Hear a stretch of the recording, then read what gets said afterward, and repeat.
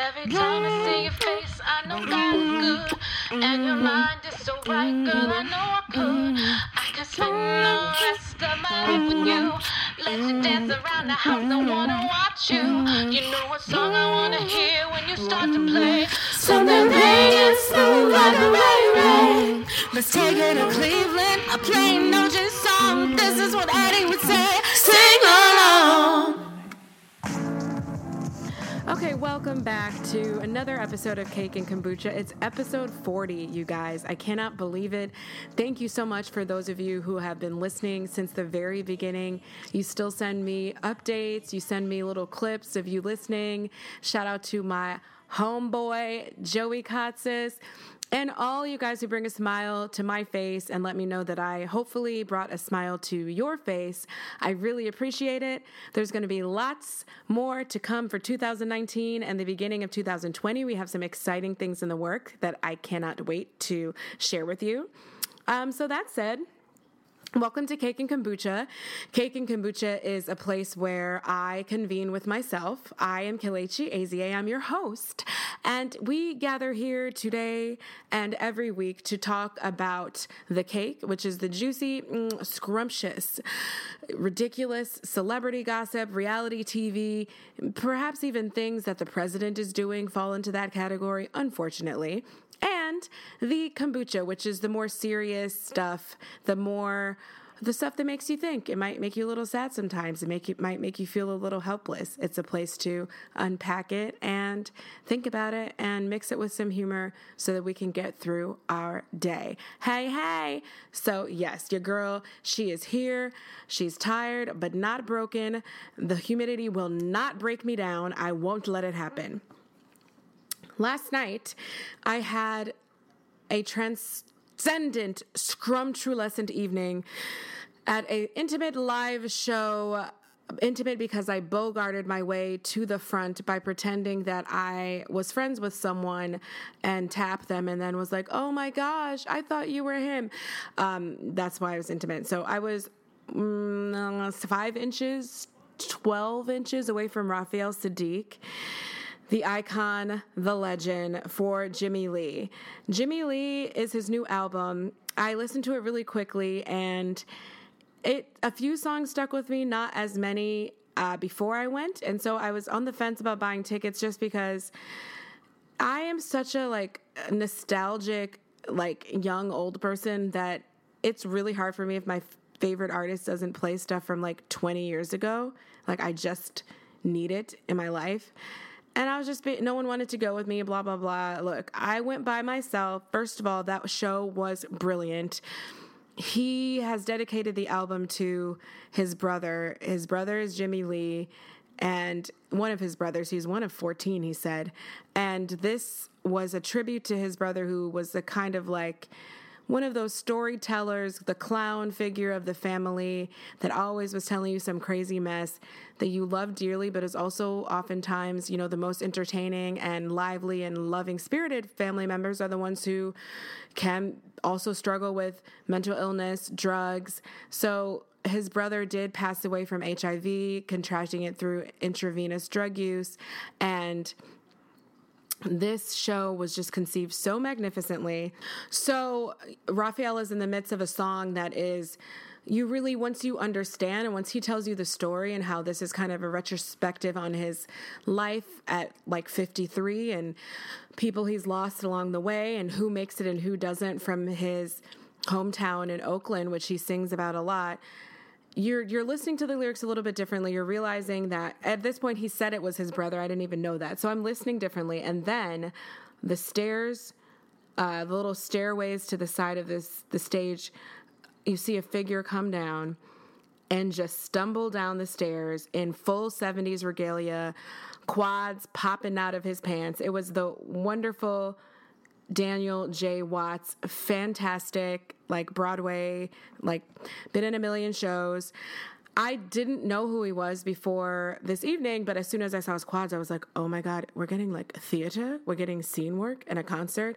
He was just amazing. I mean, the way he embodied just the mannerisms of you were transported to that person, that old school dude from the block from the 70s.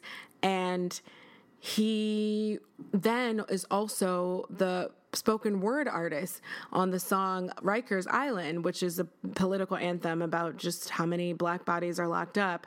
And let me tell you, I'm not like, Def Poetry Jam was something that old, young, deep kids like me liked in high school. No, that was like middle school. I'm not with the people talking like this. It is not my thing anymore. However, I've become a spoken word fan just from listening to him. It's not like saying it's spoken word doesn't do it justice. It is, but I don't want any of you guys to think of like what I just tried to imitate. So yeah, Daniel does his thing. Everything came together. It's fantastic. Like I said, I am Joanne the Scammer. I said, hey, what's your name? You in Broadway? Like, you look like my friend, KTB. Hi, KTB. You still listening? He was like, oh, yeah, me and KTB did The Color Purple. So my friends, a bunch of my friends are friends with him. Ebony, I haven't even talked to you yet, but I was hanging out with Ron Vay last night, too. And it was just a good old time. Daniel takes us back to the VIP section, and then we go down to the bar. This is Williamsburg Music Hall, so the bar's in the basement, and get to hang out with Raphael Sadiq for a good 2 hours. I've learned about myself that I am a prudish groupie. I'm scared to shoot my shot with people that I have sexually fantasized about since puberty. That's just something I've learned about myself after our going also to Van Hunt. So I chase old black men that play the guitar around the country, but I just like say hi to them really respectfully and tell them intellectually how and emotionally like how much the chord changes mean to me.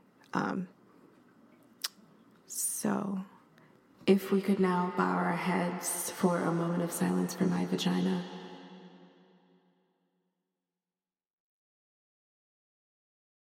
Shout out to Christina and Daphne Inman, my friends and classmates from City Honors. Whoop, whoop, go Centaurs. That's my 5th through 12th grade school.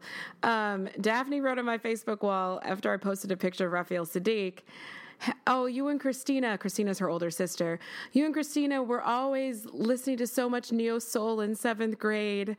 I'm glad you're finally meeting your faves. Thank you for that gentle dragging. Hey, remember how when you were 12, you were a 45-year-old lady at a white party at Essence Festival? Glad you're finally getting to electric slide through life, you old young bitch. I'm just kidding. It wasn't like really that shady, but it's just kind of funny. I thought it was hilarious. And true, I was working on the other executive assistant at my day job to get her into chem, and I've been really selling it. I'm still working on it. Those are nothing but facts. And now we're going to get into the rest of the show. We're going to cover some stuff it has literally made me want to pull my eyelashes out one by one. I'm going to resist because I love mascara. Let's commence. So this should be one of the things I'm very irritated about, but instead I'm just miffed and, I'm desensitized. Donald Trump has fired this will be the 5th security advisor, national security director, rather. Let me get the title right, but you know what I meant. John Bolton. The intrigue here is that Johnny boy literally just casually texted the New York Times reporters that, no, F what you heard. I quit. Okay? I quit. I wasn't fired. So he said he resigned. And then the next morning, Trump, as Trump does, twisted it to say that he had been fired. I just don't want to live in a world where this makes you look good and not incompetent. What do Trump supporters keep telling themselves? That no one trusts him, or like no one is trustworthy. He's just so much better than the rest of America that it's hard to find people to stay in his organization, which is the White House. Like, how do you justify someone not being able to get along with some of the most, ranging from like highly acclaimed is for like a novel, you know what I mean? Like, highly credentialed people with celebrated careers to the whack job that was all nepotism. Like, we've run the gamut with these different positions in the White House, and no one can last, whether they start out as his crony or not. They just get ran over. What does that tell you? How dysfunctional do you have to be for that to be the case? And what are the optics of us not having a steady national security director? That shit, cray, as they say, the old English phrase. That shit, cray. I just what. So allegedly, the main dispute that made John Bolton resign was that so tactfully right before 9/11, Trump was going to have the Taliban over to negotiate. I seem to remember that we were not supposed to negotiate with terrorists or whatever. That's something that Obama, who, was called weak on terror, it was basically just a thing to say to someone black who had a Muslim name. But I seem to recall him being the one saying, we don't negotiate with terrorists, like as a baseline rule. But this, Obama figure who was weak on terror and possibly a foreign Muslim terrorist himself, while also being a practicing Christian from Hawaii, guess what he never did? He never had the Taliban over for green juice and buckwheat energy balls. So I just want to understand the idea behind this little coffee clatch, this little kiki that the president was planning. But the national security director, he must have felt somewhat similarly to me in terms of the confusion, and he resigned. He said, I can't control this nonsense anymore. My input is no longer needed. You're going to do what you want. Okay. It seems like we should just split ways. And that's what happened there. But I just think our optics are completely nuts. I mean, the other thing that was all over the news, which I don't want to be like Trump and blame the news media, but sometimes I wonder what the ethical line between saying everything that you heard is, and because there are definitely stories you don't cover, right? I'm not talking about hiding the truth. I mean, I guess what I am describing would be an agenda, but the agenda would literally be just national security, which I think is kind of a baseline. We should all be able to agree that it's better to not be easily targeted by other countries than not. So, wait, what did I just say? It's better to be safe from being targeted by other countries than to be a target for other countries. That was so long-winded. I'm sorry. So what I'm saying is, whatever political party you are, blah, blah, blah, if you like watching public interest stories about cats and trees or not, if you're going to pick an agenda, I would think it would just be like American safety. So might these news anchors craft their reporting so that they do not blast all over the television that a Russian spy was found living in D.C., who has confirmed that Russians did have a say in the elections. They were manipulating our elections in 2016. We already know this, and the only reason we have to keep bringing up, finding more evidence to bolster this fact that's already been bolstered is that it's never just been properly acknowledged by Trump, and we're just dominated by this whole, throw her out. I love WikiLeaks. WikiLeaks, amazing. Wiki. I mean, it's crazy. So he never acknowledges that he embraced any of these things, like Russian meddling. And so I guess that's why maybe some liberal news media, I didn't see if conservative news media was covering it, feels propelled to just keep hammering it. But I want to live in a world where we don't announce on television that we found a spy who's talking to us now, because the Russian government is going to come kill him. And we know that they do this. They will cyanide you sitting on a park bench. They will put cyanide in your Magnolia cupcakes and some razors to boot and just be like, hey, have a great day, bleed out in the street. That's what happened to that spy and dude and his daughter. I don't know where they were, somewhere on the East Coast too. There's also another Russian spy. So I was read the headline and I just kept being confused. Is like, is this something you're allowed to talk about?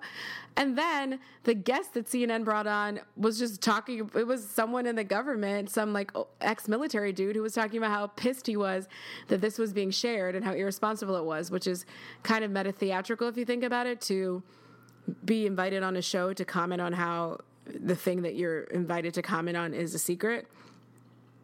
But yeah, I was kind of thinking that too. Like, doesn't that make us look like we're vulnerable to having spies be really successful and just live among us for years and years? Like, I think that's just a weakness that we wouldn't want to advertise. But, you know, no one has any boundaries. Trump tweets documents that are classified. It's Tuesday. You know, it's Wednesday. It's Wednesday today. What else with Trump? Chrissy Teigen got, what'd she call him? A pussy ass hoe? Pussy ass hoe, give a fuck about a Trump. No, pussy ass bitch, because he went on some weird white savior rampage about all the stuff that he's done for prison reform and how he's not recognized. What kind of recognition do you want, sir? We really got to think about the questions that we're asking, and you can't, like, where I'm from, you don't, let me put it this way. In the theater, like, you don't clap for yourselves. It's very gauche to put a performance on and then to clap with people. You don't, it's like a no-no. That's how I was raised. I mean, it's definitely a no-no, obviously, optically, but I was also raised that it's like deeply, it's like coming to someone's house and putting your foot in their casserole. It's just like one of those things that you don't do, using your left hand in certain African places, showing the underside of your foot to certain Middle Eastern places. It's just a no-no. And so that's the spirit in which I read this. Like, did you just really, you just are generally complaining how a pop R&B star, because he said, you know, people credit people like John Legend and his foul-mouthed wife, Chrissy Teigen, but not me. Like, this is your Wednesday? Or it might have been a couple days ago. But what did you want, flour? I don't understand. I don't understand what he wanted in that moment. And I think he was also talking about the people that Kim Kardashian convinced him to let out of jail. Like, that might have been, like, what else did you do? So anyway, Chrissy, true to form, said, oh, I have a foul mouth? Well, you're a pussy ass bitch. Because why not? Why not? You say all kinds of things to everyone else, so fuck you, Donald Trump. The end. That's all I got. We're not safe. Can't pretend to you we are. So let's talk about something else. Black Twitter never disappoints us when we're looking for some mess, and especially not when celebrities also respond to things. So a young woman got on Twitter. She posted some side-by-side pictures with her and Chili, Rosanda Thomas, the legendary, the third member, I don't know what, they're not ranked, Chili from TLC. And she said, I look like Chili a lot. What y'all think? Now these pictures are her standing up with her hair down, Chili with her hair down, her with her hair in a bun, Chili with her hair in a bun. She don't look like Chili. Not at all. She doesn't look like her. I don't see it. She looks more like, who's the girl that I like? Chris Brown's ex-girlfriend. That hilarious girl. Oh, she looks more like Karrueche Tran than Chili. But Chili took her time out of her busy, ex-pop star day and said, long, straight / wavy hair and similar skin tone doesn't mean you look like someone. You're a doll, but we don't look alike. Okay. The internet is totally divided on this one. Some people are in her comments talking about you're an old, bitter bitch, which I don't know why the ageism always has to come out. Other people are saying that's why you don't have a man and crazy stuff like that. I don't fucking know if she doesn't have a man. Like, what the fuck? But people think it's rude. And first, I was on the side of people that didn't think it was rude. Like, there's a lot of people doing the whole, which I don't want to be associated with this, and I think it's such a weird thing for black people to jump in on too, but everybody's so offended nowadays. Like, back in the day, it's segregation days, the mule walking down the street kicked me in the eye. You didn't see me complaining. Why everybody so sensitive nowadays? Like, shut up. What does that mean? That people now voice that they think things are wrong. But anyway, that's the whole, I mean, you guys have heard me talk about this before. So some people were like, everyone's so offended nowadays. She plainly stated something. She said this, she said that. That's a fact. And I almost got swayed into that side of like, oh, those are just facts. And then I remember that this is a teenager or young person who's comparing themselves to you because they admire you. It's also, you usually don't think a celebrity is going to say anything. So for a celebrity to come out of their way to correct you and say no to A, the thing that you thought was a little bit of a connection to them, and B, just that you're like basic, because like leading into this whole conversation about colorism, that's hurtful. It's uneven power structure. So as someone who has a lot of accolades and acclaim, as people looking up to you, I won't say it's your responsibility to be gracious about things, but I will say that if you're not, it's just weighted differently than it is for someone who's a regular Joe on the street. So yeah, I mean, when you know people are like obsessed with you and worshiping you and trying to look like you are a little humble about it. You don't have to publicly embarrass someone in any way. And I think it can be embarrassed to be admonished at all in public. So that was, yeah, I was like, okay, no, that wasn't really right. No, and saying, oh, you're pretty doesn't mean you didn't just like school someone on something else or like drag them a little bit. You know what I mean? Because at the end of the day, like I said, it's not just about how you look. It's about, I look up to this person and I cared enough to superimpose pictures of us that don't look alike at all and tweet them at you. So that's where I've landed. But I also read the hilarious backstory that this happens all the time. And I get it. Like, I get it. As a black person, we have the colorism thing.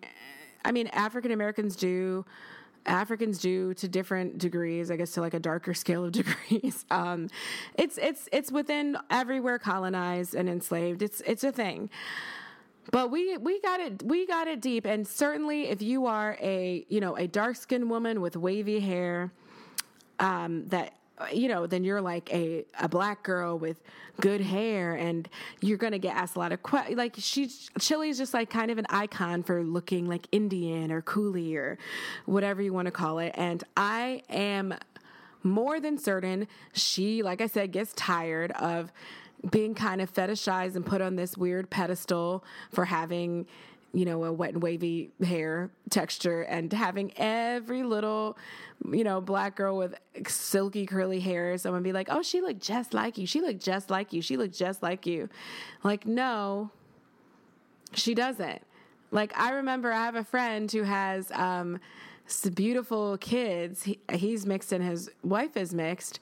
And his son looks just like my baby cousins did when they were little. They have like this kind of yellowish golden dusting of melanin. These are half white, half black kids, and blue eyes, and little like, cute round faces, stubby noses, and like a curly blonde fro. And so I was like, oh my gosh, she looks just like my cousin. And he like kind of like almost like rolled his eyes, like. And I think it's just like that mixed or whatever, having whatever features, people just being put on a pedestal of fetishism, reduced of their, having their individuality stripped away. And so he was ready to just see like any mixed child, like, which is undoubtedly, I've never asked him about this directly, but undoubtedly that's what happened. And he's mixed himself, so he must just get all kinds of shit like that. And then I showed him the picture and he was like gobsmacked, like, oh, wow, they really do look alike. And so they really do look alike, told me everything I need to know. And so it was just a funny moment for me to realize someone's alternate experience that they must be having, because I'm not biracial. I have my own other weird, dumb comparisons. So yeah, Chili's sick of it. She's sick of it. It happens all the time. And then, yeah, like as people just started subtweeting that it wasn't the first time she corrected someone. Is it funny that she has enough time to respond back and correct people? Yes. That shit is hilarious. Does that mean that she's a failure and has no life? No. She's rich. She put her work in 1992 so she can sit there now and do what she's doing. So, there's a line. Like, it's just that kind of thing. Like, are you bothered or are you unbothered? Like, you're bothered because you said something, but, that doesn't mean you're enraged, and it doesn't mean you just have no life and you're on a crusade. People can respond to a couple internet comments a day, but, I think all that is, so I see where she's coming from with the need to try to spread some education around, but I still think I might have just said, "Oh, sweetie, thank you, you're so cute," or something like that. But I don't know. In that moment, maybe she really felt like, no, I need to tell people to stop just comparing every, light-skinned person to a light-skinned person, every, dark-skinned person. Like, y'all, I have a face. I have facial features. I don't know. That was her ministry that day. I'm not super mad. And who knows? Maybe this girl, she tweeted the shade room. She just wanted, what if the Black Mirror theory is that she knows she doesn't look like her and she's a giant troll that wanted to go viral? Maybe I should try that. Hey, Khloe Kardashian. Everyone tells me we look just alike.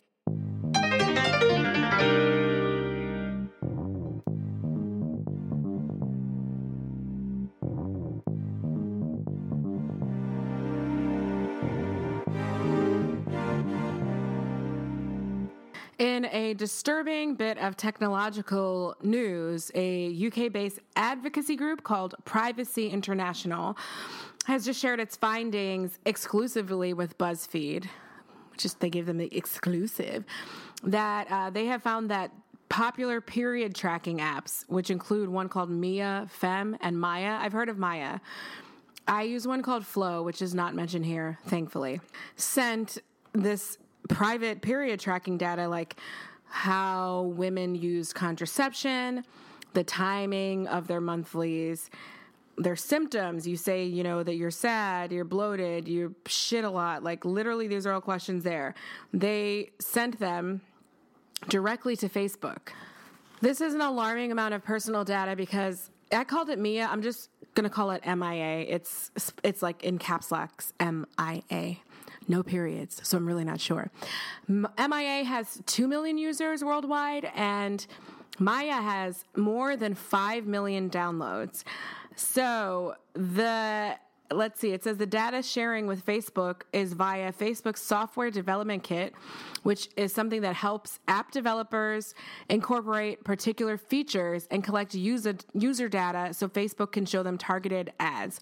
So the reason that they want our period information is because literally they have found that women are more susceptible to being influenced to do certain things and make purchases at certain times of the month in their cycle. This kind of biological manipulation it's interesting. It's a gray area to me.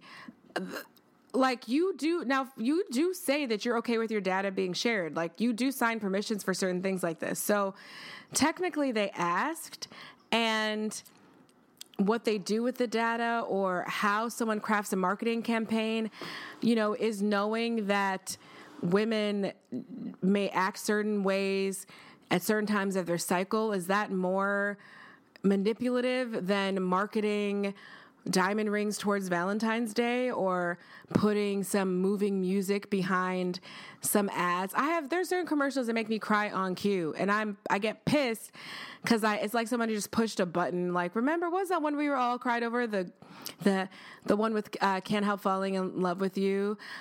with when he drew her the sketch and then later proposed to her when the gum wrapper is I can't help falling in love. They did that acoustic emo remix and it was over. It was all over. So where's the line there? You know, where's the line? Now, what I thought was really gangster was that BuzzFeed is basically being like threatened legal action for sharing this information with us, which means that they kind of know they're doing something wrong, or at least that people definitely would feel violated by it and wouldn't like. And how BuzzFeed responded to this was just printing the letter that the lawyer sent, which I thought was so funny. It was like, we will threaten legal action if you tell on us. And then they were like, okay, they're threatening legal action for what we told you, y'all. Like, let me read it. Where is this thing that they, hold on one second. Okay, she's back to Mia, because I just need to give her like a personality now, because Mia's going off the rails. So Mia Femme, it said they sent a detailed statement in response to Privacy International for publication. Like, that's informational, but I don't legally have to print like what you told me that you wanted to say, your spin. But Privacy International just shared that with BuzzFeed News for this article. Then after BuzzFeed contacted Mia, they asked first for a copy of this article for a draft and details about which part of the statement that it wrote to Privacy International would be quoted. Again, you can ask, I don't have to. That's just like, I don't have to tell you what they told me and what I'm putting in my article. It's like courtesy.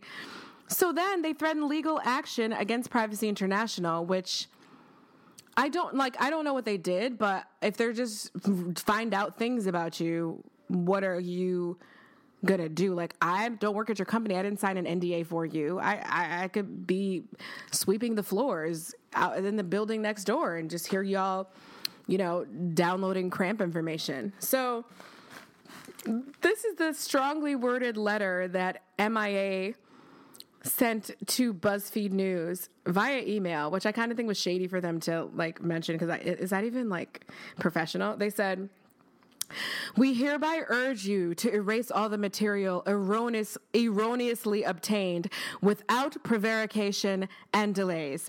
We shall be waiting on your confirmation of the erasure. What? Are you my mom? Like, what do you can wait. Okay, keep waiting. What do you mean erroneously obtained? Whose error was it? You mean that you somehow had a loophole where you let some information come out and you just wish that you didn't, so you're urging me to do something that I don't have to do. And you have the nerve to get buck and say, I'll be waiting for you to let me know when this is handled. You can't call the manager on this one. Like, no, just no. So they warned BuzzFeed not to quote anything from its email correspondence on copyright grounds. Like, did you really copyright the letter you sent to the Privacy International Agency? I don't know, but it seems like you would just like have said that first, right? So BuzzFeed also, like, they just have no fucks given. They list, like, in quotes, put everything that they said. So it says, MIA Femme continues, as BuzzFeed has not been the intended recipient of the email, it should have never been shared with BuzzFeed and you as its representative. Like, again, when you work for a company, sometimes there's that thing at the bottom, like when I get emails from lawyers saying, like, if you're not the intended recipient of this, like, please delete it. I mean, I might, but you already sent it. Like, it's a thing within your own company. You're not supposed to disseminate information that you promised, agreed, signed to somewhere not to share. That does not apply to other people. Y'all are tripping. Considering that the unauthorized disclosure has already happened. Yeah, so then the same thing. Considering that the unauthorized disclosure has already happened, we urge you to erase all the material. Like, are you going to pay me? I mean, I guess that's bribery, but if ever bribery seemed appropriate. Literally, what is in it for me to do as BuzzFeed to do that? So anyway, that was just, it's just crazy. It's so personal and so, like, I just imagine them, this image of them tracking, like, our deepest, darkest, like, most painful, just the things that we go through as women, like today I woke up and, broke all the mirrors in the house and wrote my name on the wall in blood. Ha! It's day 3 of my cycle. Like, what do you expect to really find? Like, she's sad generally. Like, send her more ice cream ads. Like, it's just such a weird, I just get a weird image from it. Like, observe the wild human female in her menstrual habitat. Look how she searches for the best fibers of natural tampons with no chemicals added. Yes, I'm a South African from New Zealand. Forget that happened. Anyway, BuzzFeed, thank you for not only making useless quizzes, but breaking interesting news quite often, making YouTube stars, helping the culture, just pushing the culture forward. We appreciate you. That was hilarious to me. I just, like, what you gonna do? What you gonna do? What you gonna do?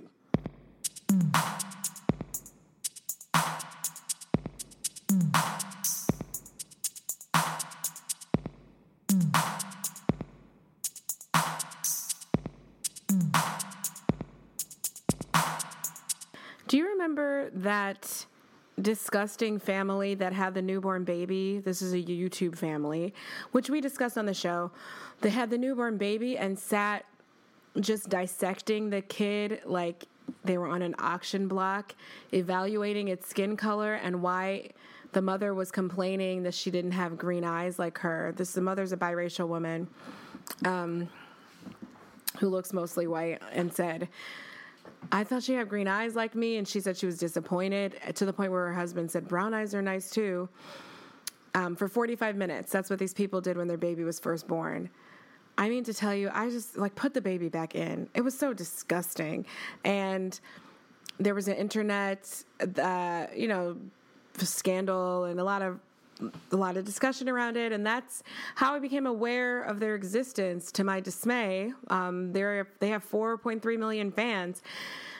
I just can only comfort myself that there's a lot of people in the world and seem to be plenty of idiots for plenty of content. I don't know what to say. I mean, also, like, there's millions of followers that follow people I like Jackie Aina, who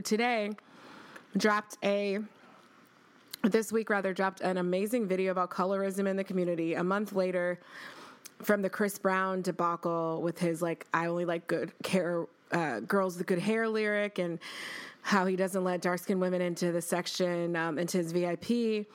She sat down, Jackie Aina, makeup YouTube icon with her 3.1 million followers, and talked just complete no holds bars real talk about colorism, how disingenuous it is when people say something's not a preference, or it's just a preference, it's not racism. And Jackie pointed out very saliently and concisely that having a preference would mean you like something.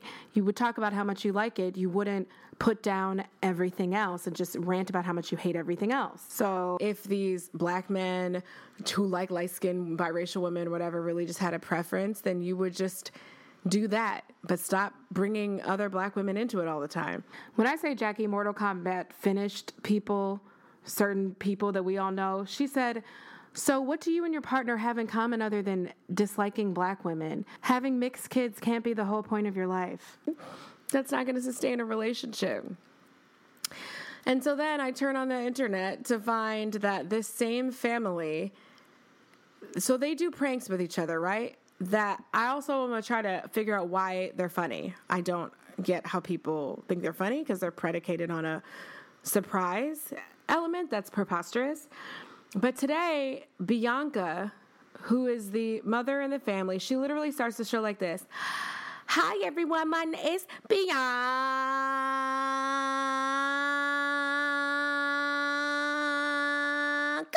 I'm not kidding. And then says, okay, so today I'm going to prank Darrell. And I'm going to look totally different. Okay? I just got to look totally different because he tried to Uber prank me, but his was lame, so I'm going to do it over again. And then she decides to put on, so this is a almost white passing, in some settings, blue-eyed, white-skinned, straight-haired, biracial woman who decides for her disguise she is going to put on chocolate dark foundation all over her body because she's going to transform into and this is the title card they put on, ghetto girl.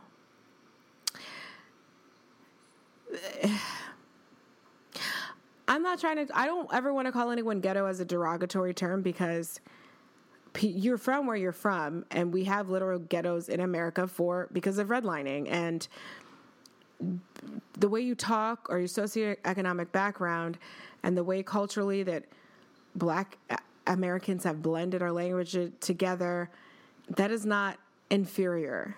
However, for you to suggest that you think you're not that because you are light-skinned and unironically say, so look, I'm gonna wear these nails and I'm gonna put this on, but I just gotta figure out, I'm supposed to be a ghetto girl. So I'm changing I'm using the I'm look totally different. So yeah, cause I'm gonna be a ghetto girl. So I gotta figure out how am I gonna talk. I think you could talk the same way you're talking now. I don't, bitch, what the fuck?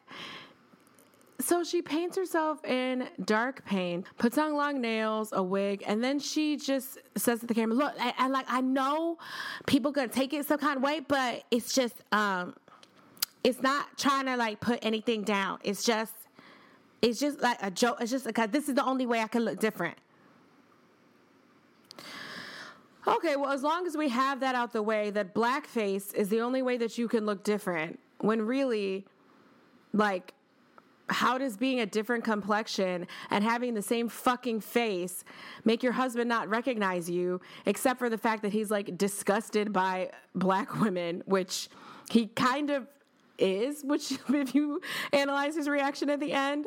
So, but first of all, this whole world of people announcing that something isn't offensive if they tell you it's not offensive.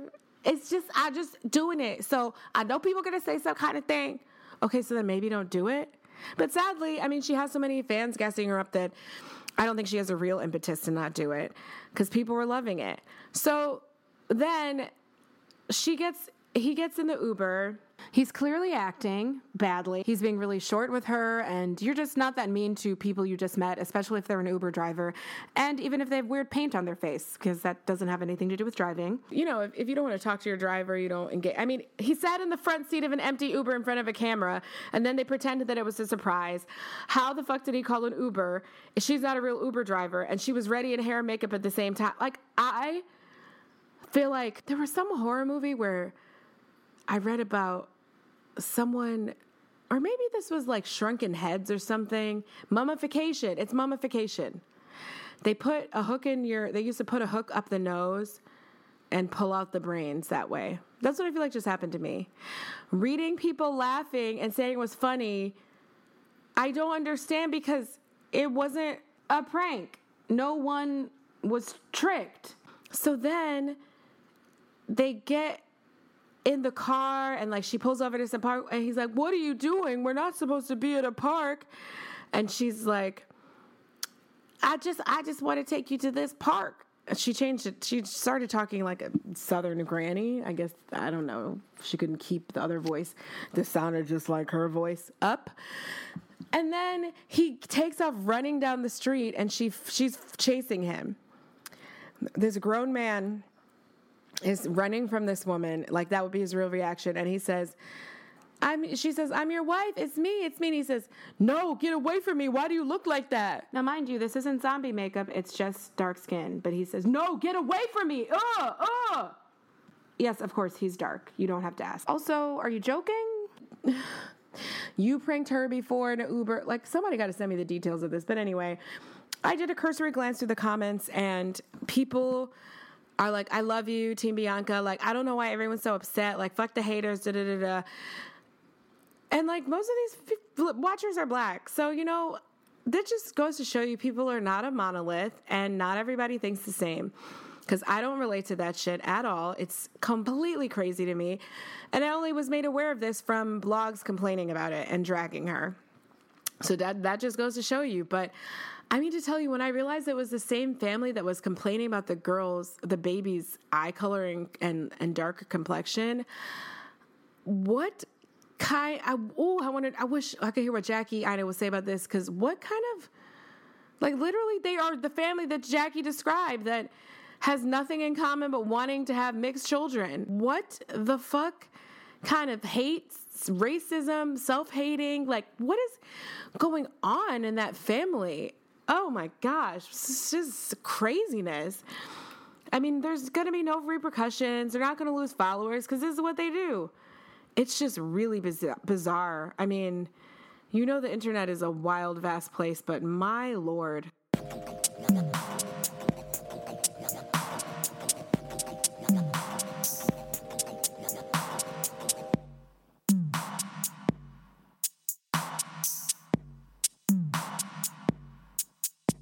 Now for some quick entertainment news. Scarlett Johansson is under a lot of controversy because she has recently come out in support of Woody Allen, and people are confused. I mean, I think one of the first reasons I can think of to be confused is that, like, no one asked. So that's one. And then her statement that's being quoted, and I'm sure it's in the context of a larger interview, but she says, I love him. She'd work with him all the time. And she said, I see Woody whenever I can. And I have had a lot of conversations with him about it being the sexual assault allegations of his daughter. I have been very direct with him, and he's very direct with me. He maintains his innocence, and I believe him. So, I mean, what can I really say? Like, I guess you're always making a choice to believe someone or not believe them if you weren't there and if there's not, like, physical evidence. But I think it's just weird to say I believe an accused rapist because I asked him if he did it and he said no. Don't most people that do most crimes say no? I'm just not sure how this is a method of discernment. Yeah. So I wish she had just said, like, to be more honest, you'd have to say, like, I don't believe Dylan. I don't believe this woman, then girl, is telling the truth about what happened. But then that would sound worse for, like, the Time's Up movement, of which Scarlett Johansson is a part of. But instead you're saying, I believe him. I've been very direct with him. Like, how, you mean you didn't leave it on a note card under a potted plant in his kitchen? Like, hey, did you rape your daughter? You just, like, okay, yeah, you don't have to be direct. Everyone's talking about it in the news. What does that mean? And he's been very direct. He told me, no, I didn't. Just, like, those are just words that are meant to make something sound meaningful that doesn't. So I think it's strange. I think it's unnecessary. I guess she's flexing, like, peak fame right now, that she's kind of run amok of her publicist I wasn't even going to say anything, but this just keeps happening. I think she reneged on the whole, all the apologies she gave for cultural appropriation, for attempting to play that transgender woman in that one film that just got shut down. And by the way, I know no one conservative is listening to this show, but, like, shut down means someone removed their, like, financial backing, which people can do if they don't like something. They literally, like, invest in projects that they care to. So when something gets shut down or something, you lose funding for something or something doesn't happen because of your beliefs or because of something PC, that's you might as well just call that something just not happening because someone didn't want to. It's not an agenda. It's someone's agenda, but it's that person that has the money. So yes, the film was shut down, whatever you want to call it. Didn't go through because of the internet hubbub. And then her other movie, which I cannot remember the name of at all, was Ghost in the Shell, where she played a Japanese woman trapped in a white android's body, or just something very confusing. But the person is not white. So she was really, really, really, really, really dragged for this. And she came out and apologized. And now, like just a few weeks ago, she's saying, stuff like, slippery slope arguments like, where's the line? Are we going to say that everyone has to be of a certain race to play this role? And I think being an actor, no. What she really said was being an actor means being able to play all roles. Okay, another moment of silence, because I just wanted to pause, because that does not apply to race, Scarlett. That's never what was meant by that. In fact, that statement reminds me of another black people doing blackface, mixed girls doing blackface thing that happened today online, where this model with quite a good deal of followers, she's very fair-skinned, has red hair and freckles, but if you look hard, you could see that she's half black, but not giving it a first glance. She painted herself in dark brown paint today and said, I'm like so proud of myself. I'm just testing out my versatility. Bitch, being dark-skinned isn't a skill. You can't be versatile by like being able to look like a different woman that you're not. That's like, what the fuck? Like, huh? Isn't versatility in modeling like, I do swimsuits, I do runway, I do beauty editorial, I do prints, it's not, I can be dark-skinned if I paint myself. What the fuck? Anyway, I digress. The point is that after apologizing, ScarJo took it back, and then she now wants to make these comments. It just struck me as strange. I don't know what's going on. If she's run amok of her PR, she's just testing the waters to see, do I really need PR, or am I so awesome I could just say whatever I want and no one will ever cancel me? Who knows?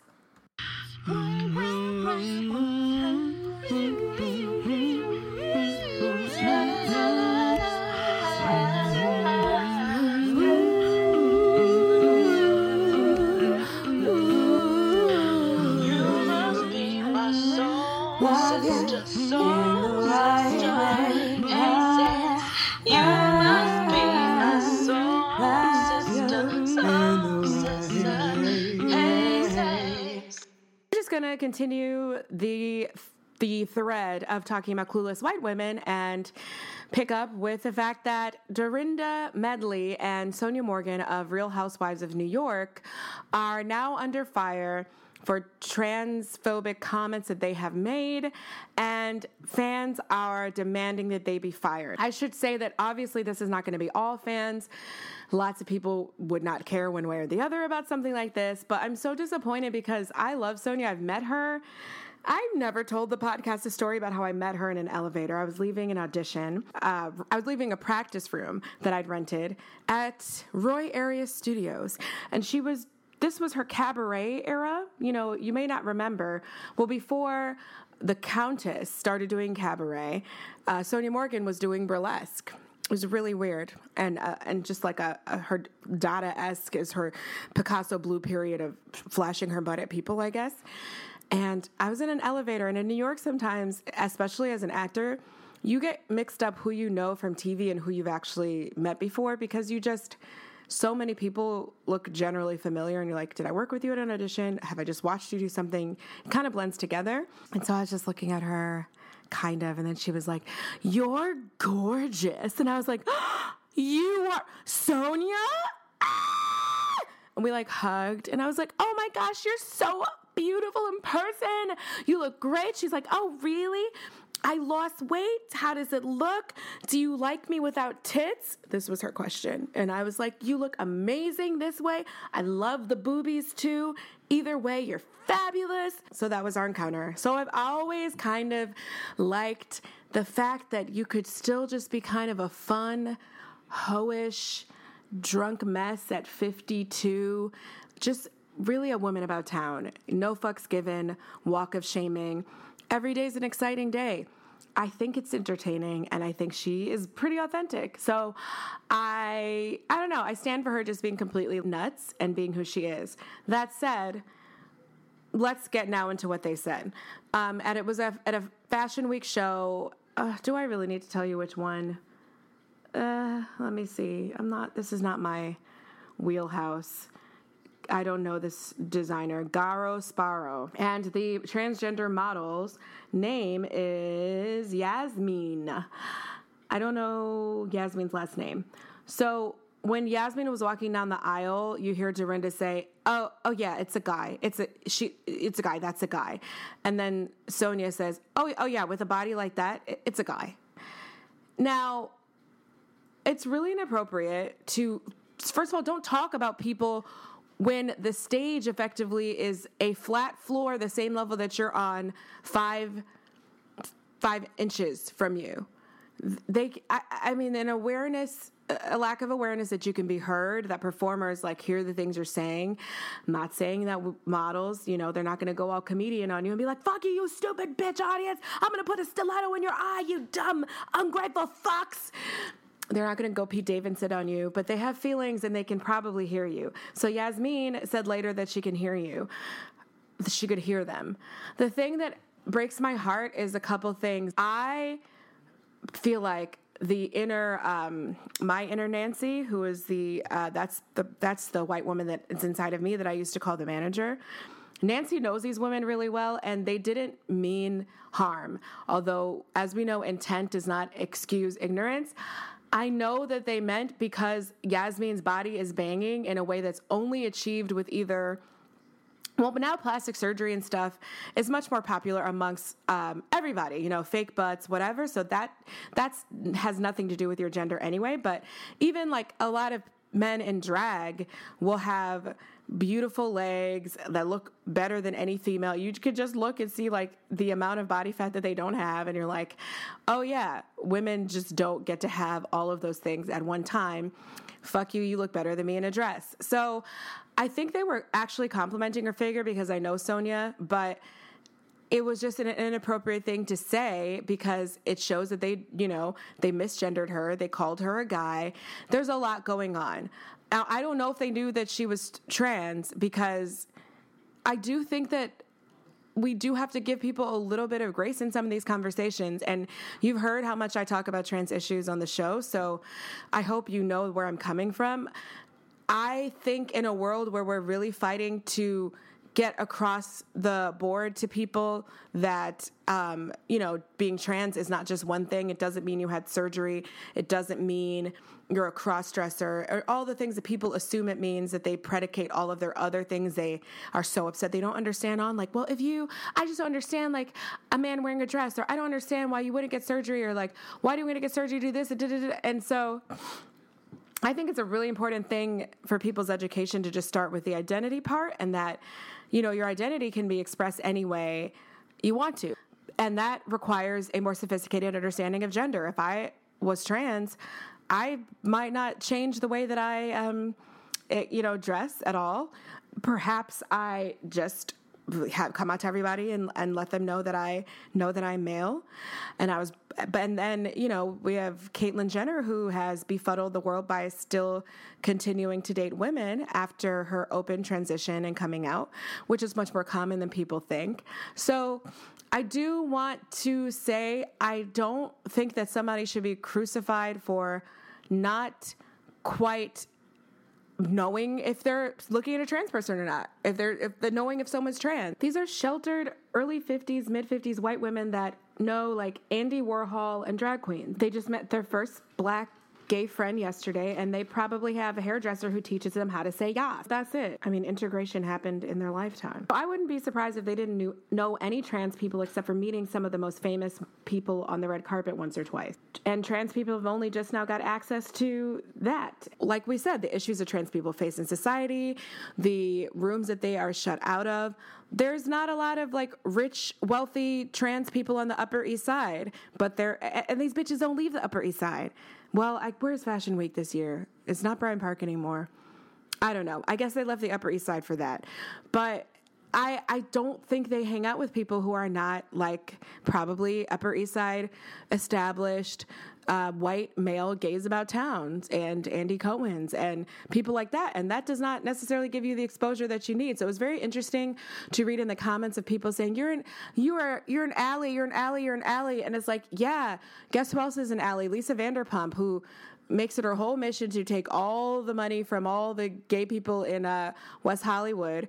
But then she also made actually, more virulently transphobic comments about Erica Jane, saying, I think she's tucking it away and stuff, something like that. So that did not go over well. And that's someone who, being an ally is part of her brand and a huge part of her money making and is on gay pride floats. So it just goes to show you how you can be an ally to the gay community. And I never heard them say anything about a lesbian or bi people. So you can be an ally to the gay community while just knowing really nothing about trans people. I mean, I'm not saying like it's okay and it's a functional way to be an ally. I'm saying that there's lots of people walking around that are like that. I mean, we know that these problems exist within the gay community anyway, or the LGBT community at large, rather, because look at what happened this 50th Pride at Stonewall with a white gay dude screaming down a woman of color, a transgender woman of color who was there to talk about how they are still being killed and, the revolution has not been televised, is still underway, and called the cops on her. I mean, if that is not a clear sign of how progress is measured and whose life matters and who doesn't, I don't know what is. So I thought this was really interesting because even the comments and the expectations of these women, I think were based on a false, predicated on a false notion that just because they hang out with and get their makeup done by and have, I think Sonia said, no, Wednesday is my day. I go out with my gays. Like, just because that's happening does not mean that they give a fuck about many other, other socioeconomic classes of gay people, LGBTQ people at large, or trans people. So all I can hope right now is that, like I said, I don't think the comments were meant maliciously. I think that they were really rude and loud, but let's be honest, both of these women low-key have a drinking problem. So it's not low-key, it's like high-key. So they were probably drunk and being loud and messy. And I'm really sorry to this model who had her moment, disturbed and ruined like that. I mean, imagine the stress of even performing if someone's talking loudly, period.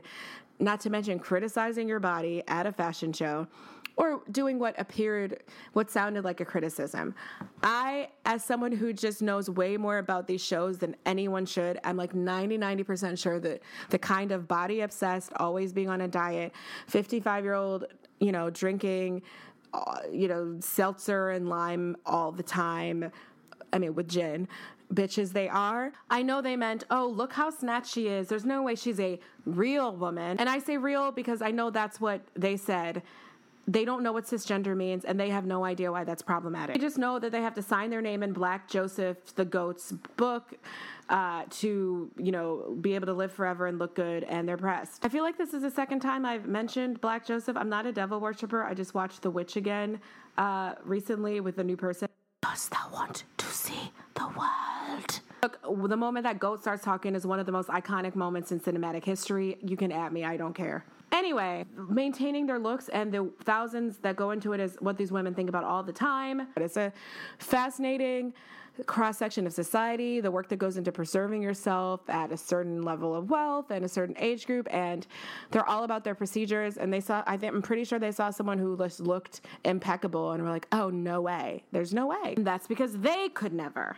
I think Yasmin was of color too, which is even another, gulf between body expectation. But that does not make it okay, and they have to apologize now. So I'm really interested to see if they can not pull a Kevin Hart and give the kind of gracious apology that is required. It would have to be something like, I don't know what the fuck I was talking about. I'm really ignorant about terminology, the whole situation, And I was just drunk and rude and out of pocket for talking loud where someone could hear me, the person who's performing in front of me could hear me. Please forgive me. I have a lot to learn. And donate some money to a good organization. But I could see Dorinda doing the everyone's not sensitive enough, like I'm an old school New Yorker, make it nice, just make it nice. I could see her going off the rails and being defensive because that's the way she acts with her friends. And I could see Sonia just being like, I am a total drunk idiot, like please forgive me and teach me. So I hope that's what happens. I don't want them to get kicked off the show. The show would be kind of boring without them because they're absolutely insane. Oh, I just Googled Yasmin. Her name is Yasmin Petty. She's Italian and Moroccan. She's stunning, and she's a dress size 10. I mean, they probably had their brains exploded that someone who actually ate sandwiches was on the runway. There's a lot that they were confused about with a thick, beautiful body. So, well, very slim thick, but I mean, not emaciated is like, it's a lot for the Upper East Side. They were completely out of their zone. Okay, that's it. Let's see what happens with that. I'll keep you updated.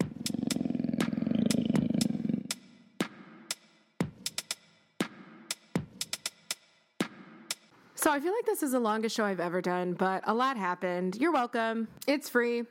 Listen to part of it today. Listen to part of it tomorrow, whatever you need to do. But Felicity Huffman, great actress. No problem with her acting. Love watching her. Has been sentenced to 1 month in prison for paying $15,000 for her daughter's SAT scores to be tampered with. So we're going to compare that to Kelly Williams Bowler. She used her father's address as her own to get her children into a better school district. Like her father, like someone you could very feasibly live with, an address you actually have access to, not really like complete fraud in the sense of fraud. She was sentenced. She ended up serving 10 days in jail, $70,000 fine, 3 years probation, 80 days community service, and think about how that money is ruinous for middle-class people lacking access to the point where they would even have to lie to be in a better school district. Like they live in a place that doesn't have great schools anyway, so you can extrapolate about their financial situation. And then Tanya McDowell was sentenced to 5 years in prison for doing the same thing. Obviously, these two women are black moms. I didn't even think I had to say that. It goes without saying. Tanya McDowell sentenced to 5 years for lying to get her kid in a better school district, lying about your address, versus paying an adult to go tamper with the college board's SAT scores, laugh about it, committing, I guess, like wire fraud and all these types of things. But the black women were charged with grand larceny. Think about that. It's like stealing education. I just, so Felicity Huffman she's not responsible for discrepancies in the criminal justice system at all. She is not. So she's going to jail for a month. I'm sure it'll be really comfortable and cushy there. She'll probably come out and write a memoir or have a TV show special about it. Things are going to go up. Look up for her. That's the way they go. And let's just say, I guess the criminal justice system wanted to show affluent white people that it exists. Some of them, they're not aware that there is a criminal justice system. So I'm not even looking at it as what the punishment was. I'm honestly looking at it that a punishment happen at all is a big deal, to be quite honest. There is a sector of society that is not aware that there are things that they can't pay their way out of. And again, I say this as someone who went to an Ivy League school where like white kids would genuinely be surprised when anything happened to them for underage drinking, but we would be too, because like I said, the black like engineers and first generation people who, weren't allowed to leave the house ever for high school are just listening to, The Dream and Sierra in the next room. We get public safety to come over to shut us down for the noise while people are like doing lines of coke off each other's asses next door, like actually. So, hey, you could get in trouble for stuff even if you're white and rich. I think we're moving forward. That's a step forward.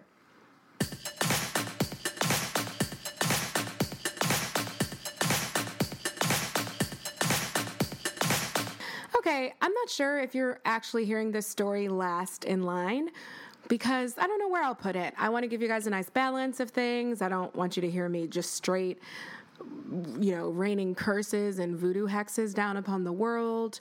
I like to mix it up.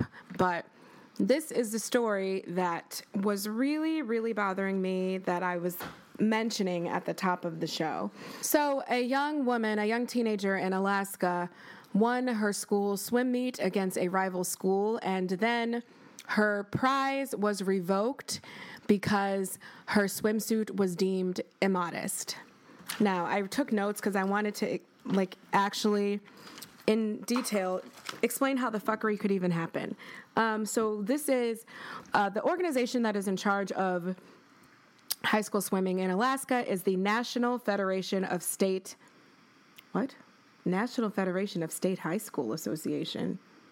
What the fuck? 1 second. So that was correct. It was just said in a weird way because the Washington Post article made it seem like this was an Alaskan thing, but obviously if it's national, it's everywhere.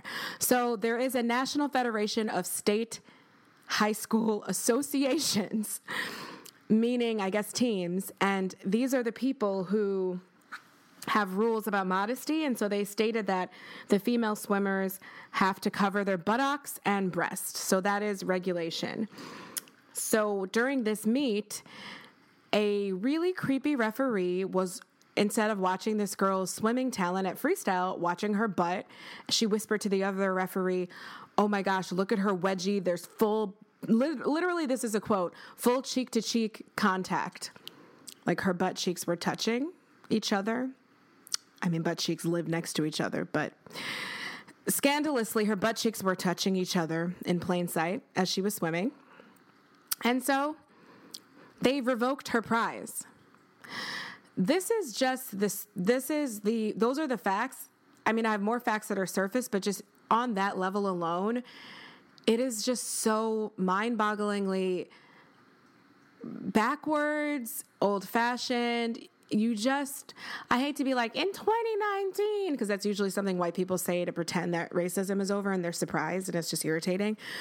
But in 2019, I guess I am surprised by this level of, something this puritanical. I mean, the fact that a woman's achievements in her sport would be dictated by whether her costume, I'm such an actor, uniform, whether her uniform is modest enough is so sad. I mean, with the boys' teams, I feel like they're talking about, is this cheating because this is more aerodynamic than the other one? And you remember that year in the Olympics where people started wearing the unitards and the full body suits because those were sleeker. They made you kind of like a baby seal in the water versus then if you have your chest out, you got to shave your chest hair. So over on the boys' side, we're thinking about sports, and the boys' bathing suits are cut really low. They wiggle all around.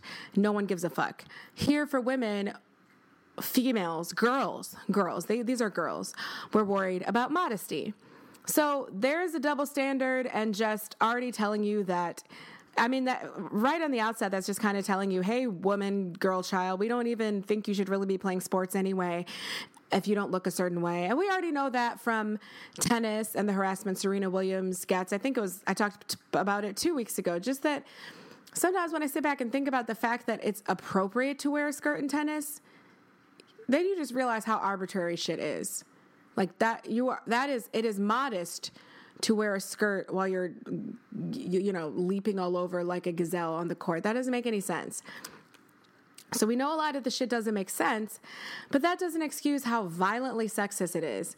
And then to get to the part that touches me, and I really relate to, and that pisses me off even more deeply, and I feel connected to this girl, is that she was wearing the same bathing suit as everybody else. Let's let that marinate for a second inside your brain, okay? They chose the fucking bathing suits, and that is the way it looked on her. And then they told her that she was inappropriate. Now, I'm sure that I don't have to tell you. You probably already guessed that this is the only non-white member of the team. So it is not only sexist, it is racist. I feel like most things are interconnected. They're never going to just be one. If it's a woman of color, it's going to be both. So she's a mixed girl on the team, and this is how they're coming for her. She's curvier than the rest of them. She has a big butt, which literally has been made into a Venus Hottentot spectacle, and I will get into that. But that's what they're doing. So the thing that pisses me off about this is the thing that always pisses me off, that there's double standards in how women are perceived based on their race and body shape that are genetically influenced. Black women, I don't even want to say women of color, let me speak for black women of the African diaspora are built differently. We are traditionally more curvy, have more going on in the quad, buttocks area. That is just the way we are shaped. So first of all, you weren't even thinking about her when you picked the fucking bathing suit in the first place, because you should have picked a bathing suit that looked a way that everyone was comfortable on everyone. This shit takes me back to dance recitals when we were little kids and they'd bring the moms in and tell them what kind of hair they wanted for the recital and what kind of makeup palette. My sister, who's beautiful chocolate dark skin, they would like pass out a chalky ass, pale blue that didn't even show up. They would choreograph ponytail flipping into the choreography, build it in there and say like, everyone has to wear a high ponytail for this, and like whipping it would be part of it. We had high Afro puffs. That was even before people were wearing, let me think, if I wear a wash and go, can I even whip my hair? Only when it's wet. Only if it's like wet and gel down. So no, if it dries, it's going to stay mostly still without the wind. And back then, there were Afro puffs. So like, you bring these little black girls in and you tell them that this is the makeup palette for them. This is the way the design of the hair goes. And it just has absolutely, literally nothing to do with you, but you want uniformity. I mean, the idea of uniformity at all is a little bit scary to me because, that's the reason that the Rockettes used to be all white. They used to say that it broke up the line of the choreography and the visuals and the formations to have brown legs popping up next to the peach legs.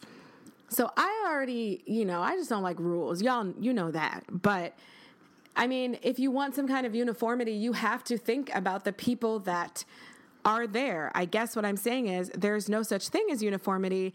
It has to be tweaked so that we can arrive at some sort of harmony, tweaked for the individual. But instead, you would rather malign this individual and pretend like she doesn't exist because you didn't consult with her body type or get her opinion when you were thinking about the suits. But then afterwards, you decide she exists as a, Jezebel, Hottentot, distraction, seductress, child baby prostitute problem that you need to solve. It's wrong. This is so wrong. And this girl is going to have body image issues for the rest of her life because of this bullshit. Okay. You thought that might be the worst of it because it's bad, right? It's not. So in the past, a parent of the school took pictures of this girl's backside. And they just called it, they said backside in the Washington Post because I guess it's like, yeah, we're talking about a child. They took pictures of her butt and sent it to the other parents to show that the bathing suits are inappropriate. Let me repeat this. Someone whose brain cells must not really be regenerating on any kind of level that is helpful for anyone thought that the way to show that something was inappropriate was to take pornographic pictures of a child without her permission of her butt, like behind her, sneaky pictures of a kid and disseminate those pictures. Now, thankfully, the vice principal was like, hey, creepy idiot, you should probably not take pictures of a child. I think you should delete that.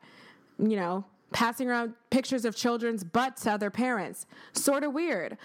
All the referees in question were female. It's, I'm not going to say that men are like in any way advanced and stuff like that and that they are, of course they're enforcing the patriarchy and the court systems don't rule in our favor enough for sexual harassment and stuff like that. But I would say on the ground, the people on the ground doing the community service of oppressing women's bodies and reinforcing, ownership of women's bodies oftentimes is other women.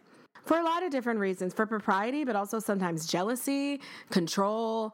It's, I don't always think men are like, oh, she looks sexy, but I wouldn't sleep with her. No, they would sleep with all of us. So if someone is a fucking pedophile and goes to those games, they're going to look at the girl with a big butt, or maybe they're a pedophile and their taste is a skinny, undeveloped girl. So stop being a weirdo, and what exactly are you trying to stop from happening? I just don't get it. So this person, I imagine, is like probably the same person that, oh no, it's plural mothers. So there is, the real MVP is this coach from another school who was going on the record, like gave her name and everything, and was taking up for this young woman and spilling the tea about how crazy these other mothers act. But apparently some of the mothers have, well, before I say that, I will say that school federation did release a memorandum in August saying that bathing suits were not supposed to expose butts. So again, they did say that, but they approved the bathing suit on everybody else but one person. So there's that. So was there pressure from above to cover butts? Like, okay. But what wasn't decided was that you had to disqualify someone after they won. I mean, it would make much more sense to not let them swim. You look a lot less sketchy not letting someone compete in something than letting them win and being like, no, I take it back because your nail polish is sparkly. But I was going to say that this coach has tattled on the moms from another school, or she's from another school, and she's tattled on the moms from this school. She let it be known that mothers have complained in the past about this girl and her sister. She also has a brick house sister, bless them both, and said that they need to cover up in front of their sons. I don't get it. Here's like a really quick thing for America. Like, again, I know we have like pilgrim ancestry, but so people have bodies. People wear clothes. Underneath their clothes, they're naked. They're not like fucking backwards, upside down underneath their clothes. They're not, wearing a dildo necklace underneath their clothes, and they're just naked. Like, it's not sexual to be naked. They're just naked the way they were born. That's what's underneath clothes. So if anything, your sons are going to know that underneath the bathing suits of other girls are naked bodies. I'm not sure what you are protecting him from knowing. I'm not sure. If he is having trouble controlling his erections, that's teenage stuff, and that's his problem. And I also feel like you would probably be the same person that doesn't want your son to be gay if you're this anal and worked up over sexuality and shit like that. But you also don't want him to see girls with his eyes. I'm not even going to say see pretty girls, because like that might not even be what he likes. Whatever his taste is, you put him on the swim team and you're scared of wedgies. I think you should move to a cave. I just don't think you're a useful member of society. I just don't. I think you're whack. You're raising whack kids. Everything about you is whack. That's what I think. So yeah, these girls are traumatized now, and the coach who is, stepped forward and is speaking out said that this young woman is like she was like, she's literally the friendliest person ever. She's a sweet girl. She's a strong girl, but this just broke her down, and she was crying. I don't even know. A teenager? What are you going to do? This girl's going to be like cutting herself and throwing up in a 2 seconds. Like, this is, they're like destroying this young woman. Really. But I mean, I'm so sorry for her, and I wish I knew who you were and I could reach out to you personally, but you've learned at an early age that you can't do the same thing white women do, that things that you put on your body are perceived a different way, that you're read a different way, that sexuality is projected onto you because of the way you're shaped, because you could be doing normal things and minding your own business and you're still going to be treated differently. And that is a lesson we all have to learn, just the same way that we give our black sons the talk about the police. But it should never have been transmitted to her in this kind of public way, taking accolades away from you that you earned with your hard-earned front cross strokes. It's just so so angering. So there's, like we said, there's racism, there's sexism, there's, I want to say religiosity. I don't know. We just have a lot to disentangle in America with nudity and the way we view that, and our really weird is, what time of year is it? I'm ready for Pornhub to release that shady list of all the different types of porn people people watch in every state, and how it directly correlates with whatever they're against. Like, the South is like the most interracial porn and gay porn, things like that. Like, we have such a weird hypocritical relationship with sex and our own sexuality that we're coming at teenagers for having bodies now that are doing beautiful, really challenging sports, performing at their peak ability and things that have nothing to do with sex, and that's where you're going to take it because a bitch had a wedgie in a swimming suit. You get things right up big girls' asses. If you had asked anyone with any kind of ass, they would have told you what kind of bathing suit cuts you could get. But you didn't think to do that because you didn't even want to include her. It's just that circular trifecta of fuckery. Do not make us invisible and then punish us when you notice us afterwards. Oh my gosh. I am so mad. Yes, this is going to go last because it's just a lot of screaming. And I'm sorry, but ooh, I'm pissed. Ooh, I am pissed. I really need to figure out who I can contact because this is not something I think I can keep to myself. I'm calling the manager. I'm calling the manager. All right, guys, this concludes another episode of Cake and Kombucha. Thank you so much for your listening and patronage so far. Like I said, we have a lot more exciting things in the works, so please look out for some announcements on social and go to Apple Podcasts, hit subscribe, and rate and review. You can also follow us on Spotify and SoundCloud and Stitcher and Google Play. Stay tuned for those announcements. I think it's going to be a new way of releasing content that you will really enjoy. As for the podcast schedule, Hot Girl Summer is coming to a closing, so we're going to go back to our regular time, so you can expect that consistency to get you through your workday and things like that. That's it. Just stick around, look out for some announcements about some new developments, and I will talk to you very soon. Thanks. Bye-bye. Cake and Kombucha is produced and hosted by actress, writer, and singer Kelechi Ezie. It features music by the talented Melanie J.B. Charles. If you like what you hear, check out melaniejbcharles.com.